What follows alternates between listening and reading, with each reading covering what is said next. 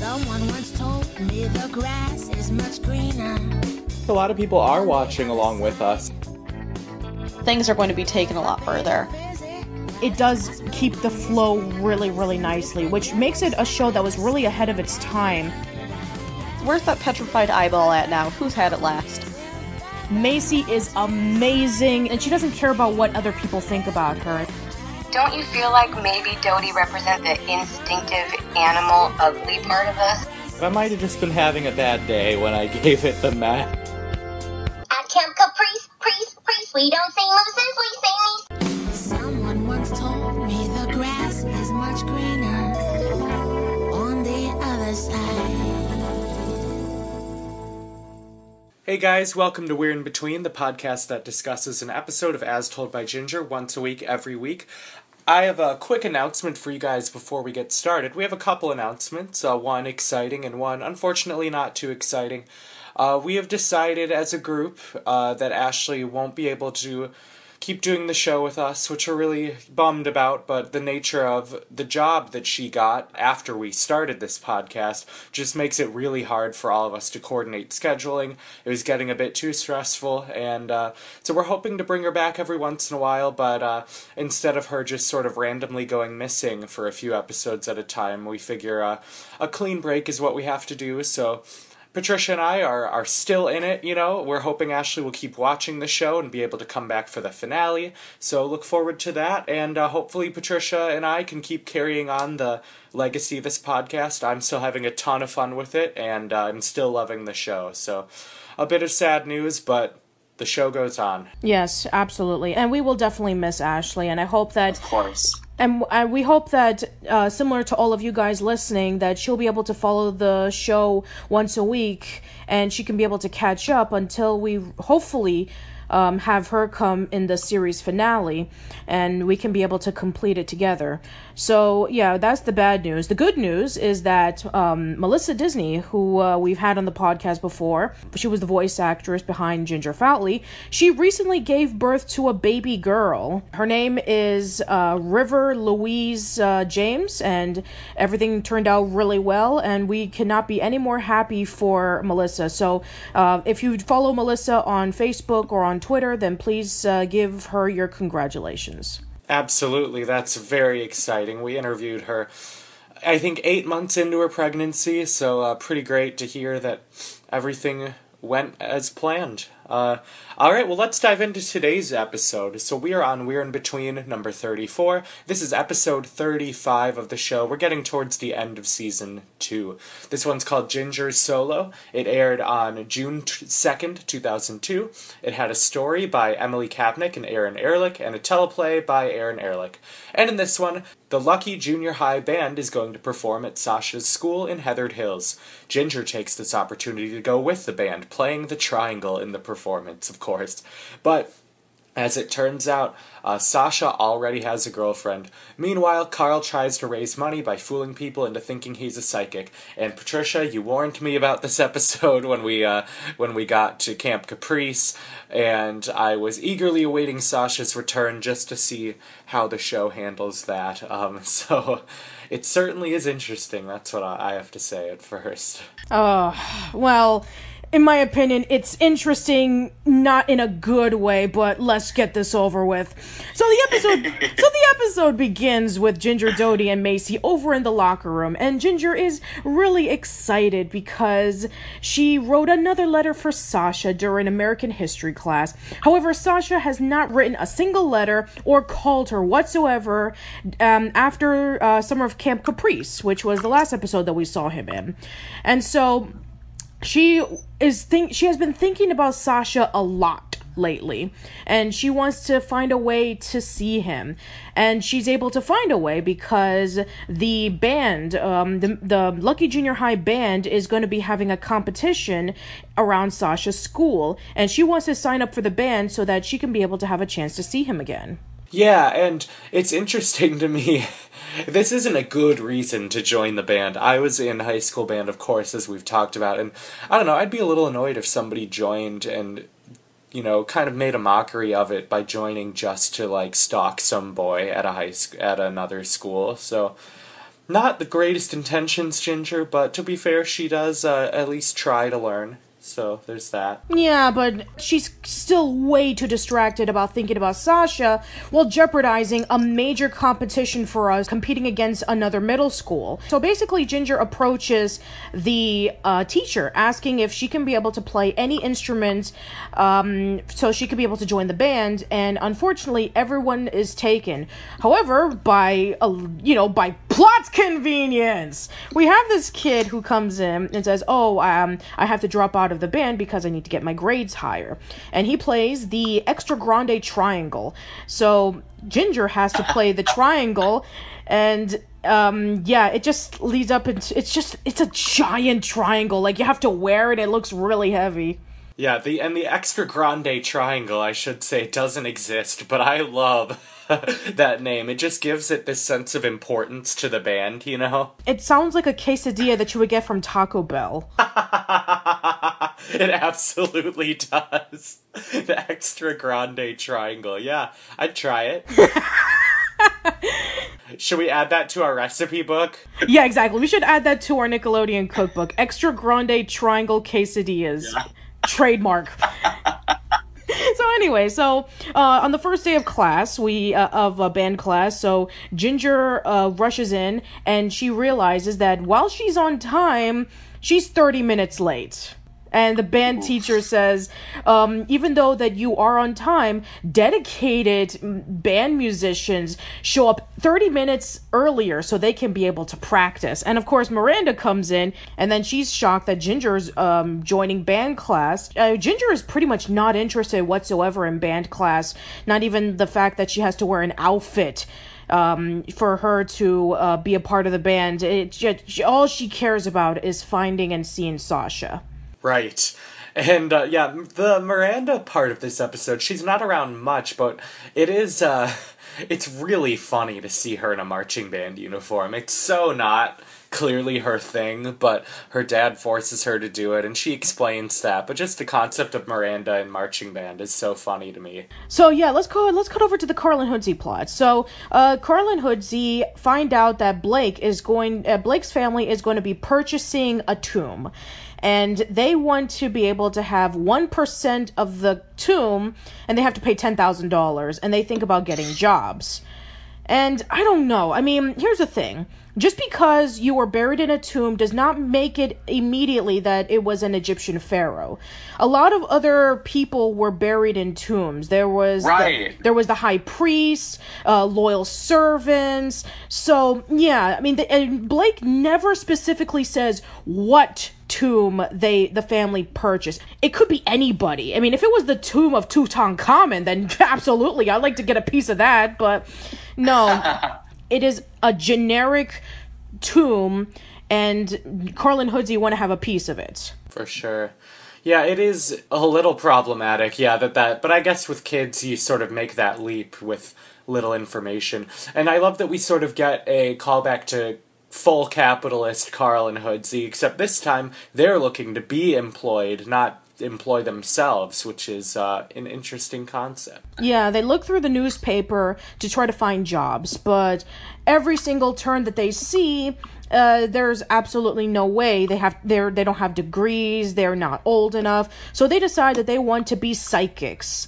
They want to be psychics so that they can be able to predict other people's future, and they get profit for it. And here's the thing. You see, remember a few months ago in Fast Reputation, in which you and Ashley were talking about how the food cart was a great idea because they're actually providing services, like good services to everybody who purchases the food. And it's an honest service. This is a lie. This is a flat out lie. It's a major manipulation. And the fact that Carl thinks that he's a psychic just pretty much boils down to the fact that this idea from the very start is not going to work. Yeah, clearly. And he does believe his own powers, and I assume all psychics do. Or many, but at the end of the day, it's a scam. It gets into sort of Ed, Edd, and Eddy territory. Yeah, exactly. And just like with Ed, Edd, and Eddy, their scam pretty much becomes a complete bust. Exactly, yep. I will say, the kids 100% buying into Carl's made-up nonsense is so typical. Like, kids eat that kind of stuff up. I remember I had a business in late elementary school that we were a paper company, but we would make like paper boats and paper hats and paper footballs, and then we would sell them, and it became this huge hit, and the school had to actually ban them because the kids were so into this little like home business. So it seems like a similar thing. So you really related a lot to Fast Reputation. Oh, yeah. Yeah, I probably should have brought it up then, actually, yeah. Yeah, that's okay. Don't worry about it. So, cutting back into Ginger's plot. So we have, Ginger constantly thinking about, going to see Sasha. And we even have a dream sequence where Ginger, Dodie, and Macy are in the rock band and play a rock and roll rendition of Copper Colored Ponies. Yes, and can I just say, one of the transitions early on is a marching band version of Copper-Colored Ponies. It's a really quick sort of trumpet ba-ba-ba-ba-ba-ba in the transition music. As always, kudos to Jared. Absolutely. Then afterwards, we cut into the day that the competition begins, and we have Ginger excited about seeing Sasha. We have the band musicians singing "Heidi ho, Heidi hey, we're gonna put the sass and brass," and Ren like, it doesn't even rhyme. And then finally we have Ginger, settling into the high school, the junior high, looking for Sasha. She sees Sasha at track meet, and they start meeting up with one another. And for Sasha, immediately, he wants to turn and run away because it's like, oh, crap, it's Ginger. I gotta get away. And then she yells, "Hey, Sasha, over here!" And then he pretty much just like, hi, Ginger, how's it going? And he's being incredibly awkward, and she's being incredibly enthusiastic, so we can kind of see little hints of what's going to be coming up in the episode. Yeah, for sure. And are we getting ahead of ourselves if we get to the actual Sasha moment? You know what? Why not? Go ahead. Well, first she sees him on the football field while the rest of the band is practicing, and she just neglects the band, of course, to go talk to a boy, like you do. She goes up to Sasha, and he's like, "Oh, Ginger, what are you doing here?" And there's clearly something he's not telling her. He's like, "Sorry, I didn't respond to any of your letters." And she's like, "Well, we're here now. It's okay. It's all forgotten." She's just so love-struck, and man, it's just a bummer because you can tell he's keeping something from her. And like we said in the description, he ultimately reveals that he has a girlfriend, and Ginger is completely devastated. Yeah, not just a girlfriend, but we even heard the description that before he left for Camp Caprice, he broke up with his girlfriend named Clover because she started dating another guy who was popular. And so when Courtney was spreading the rumors about like, oh, Ginger has Ian as a boyfriend, he pretty much became devastated. And then like toward the last days, that's when they started to get along. But then like, I guess when he got back home from Camp Caprice, that's when they started dating again. And this girl, long blonde hair, tiny short shorts, she's basically like Courtney if she was a little bit more sluttier. And yeah, I mean, and she has like a snooty voice. It's like, "Oh, there you are, Sasha, hanging around with these band dorks. No offense."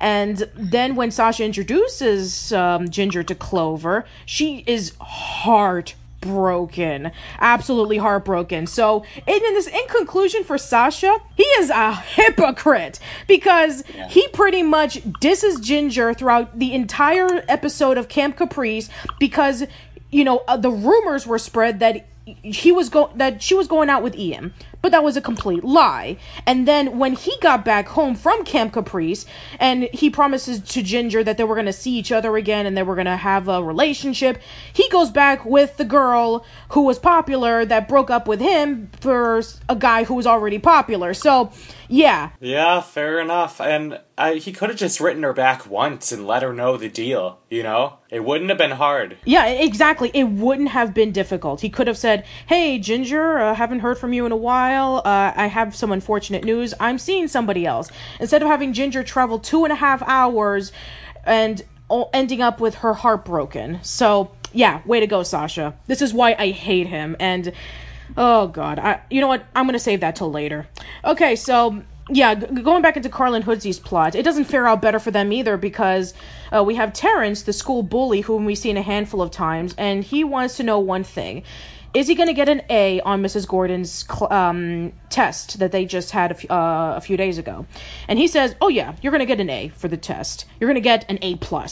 And he's really excited.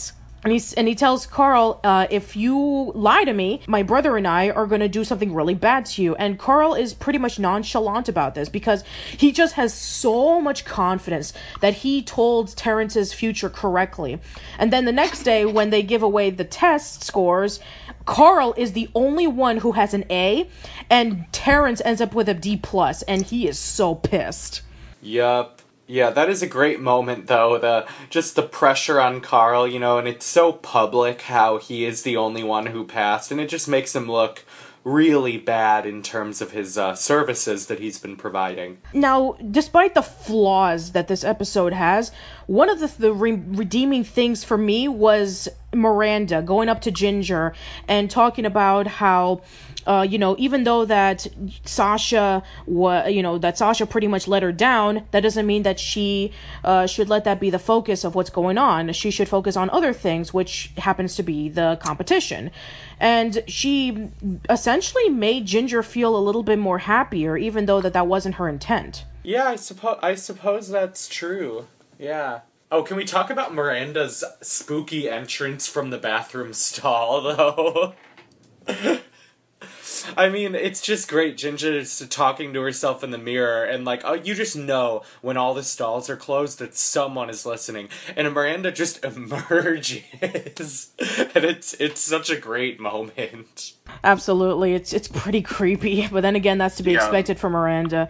Alright, so the episode ends with Ginger and the rest of the band members performing really well in the competition. They won first prize, and Carl and Hoodsy, they give all their money back to all the people that they've scammed, and Terrence and his brother come by and decide that they were going to give them nuclear wedgies in response to the fortune that turned out to be a massive lie.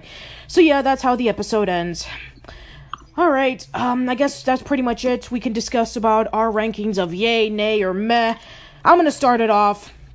I'm going to give it a meh, slightly towards the nay. I've already mentioned many times before about how much I despise Sasha, and this is just another layer into why, because he is such a jerk, playing around Ginger's feelings that he doesn't write to her, he doesn't call her, only ending up that, he has a girlfriend. He has a girlfriend that just so happens to be popular, which was the reason why he got angry with Ginger in Summer of Camp Caprice, because there were rumors that she was dating somebody popular. So, yeah, so we can establish that Sasha is a hypocrite. And as for Carl and Hoodsy's plot, Carl and Hoodsy pull off a scam. They don't do this very often. I mean, even with something like Cry Wolf, in which Carl, pretended to be Wolf Boy, even though he wasn't exactly a wolf, at least it was fun. But with this, he's legitimately lying to people just so he can save up money for what? 1% of a tomb? And we don't even know who the tomb belonged to? So, yeah, I'm not really crazy about this episode, so meh for me. I want to give it a yay because of the message at the end of the episode. I love that Ginger learns to channel her disappointment into something instead of wallowing. I've certainly been there in that situation, and I'm sure other, artist types have as well, where when, things aren't going well, you can either wallow or you can channel it into something that becomes so important to you later. And Ginger does a good job of that. It's if I'm going to be in the band, I'm going to do it right, regardless of Sasha. And she hits her note, her one little triangle ding at the end of the song, and it has great success at that. So I love that message. However, for all the reasons Patricia said, it is still ultimately a meh from me. Alright, well, that's it, everybody. Thank you so much for listening. Tune in next week as we're going to be talking about episode 36. Hope to see you around soon, and thank you for listening.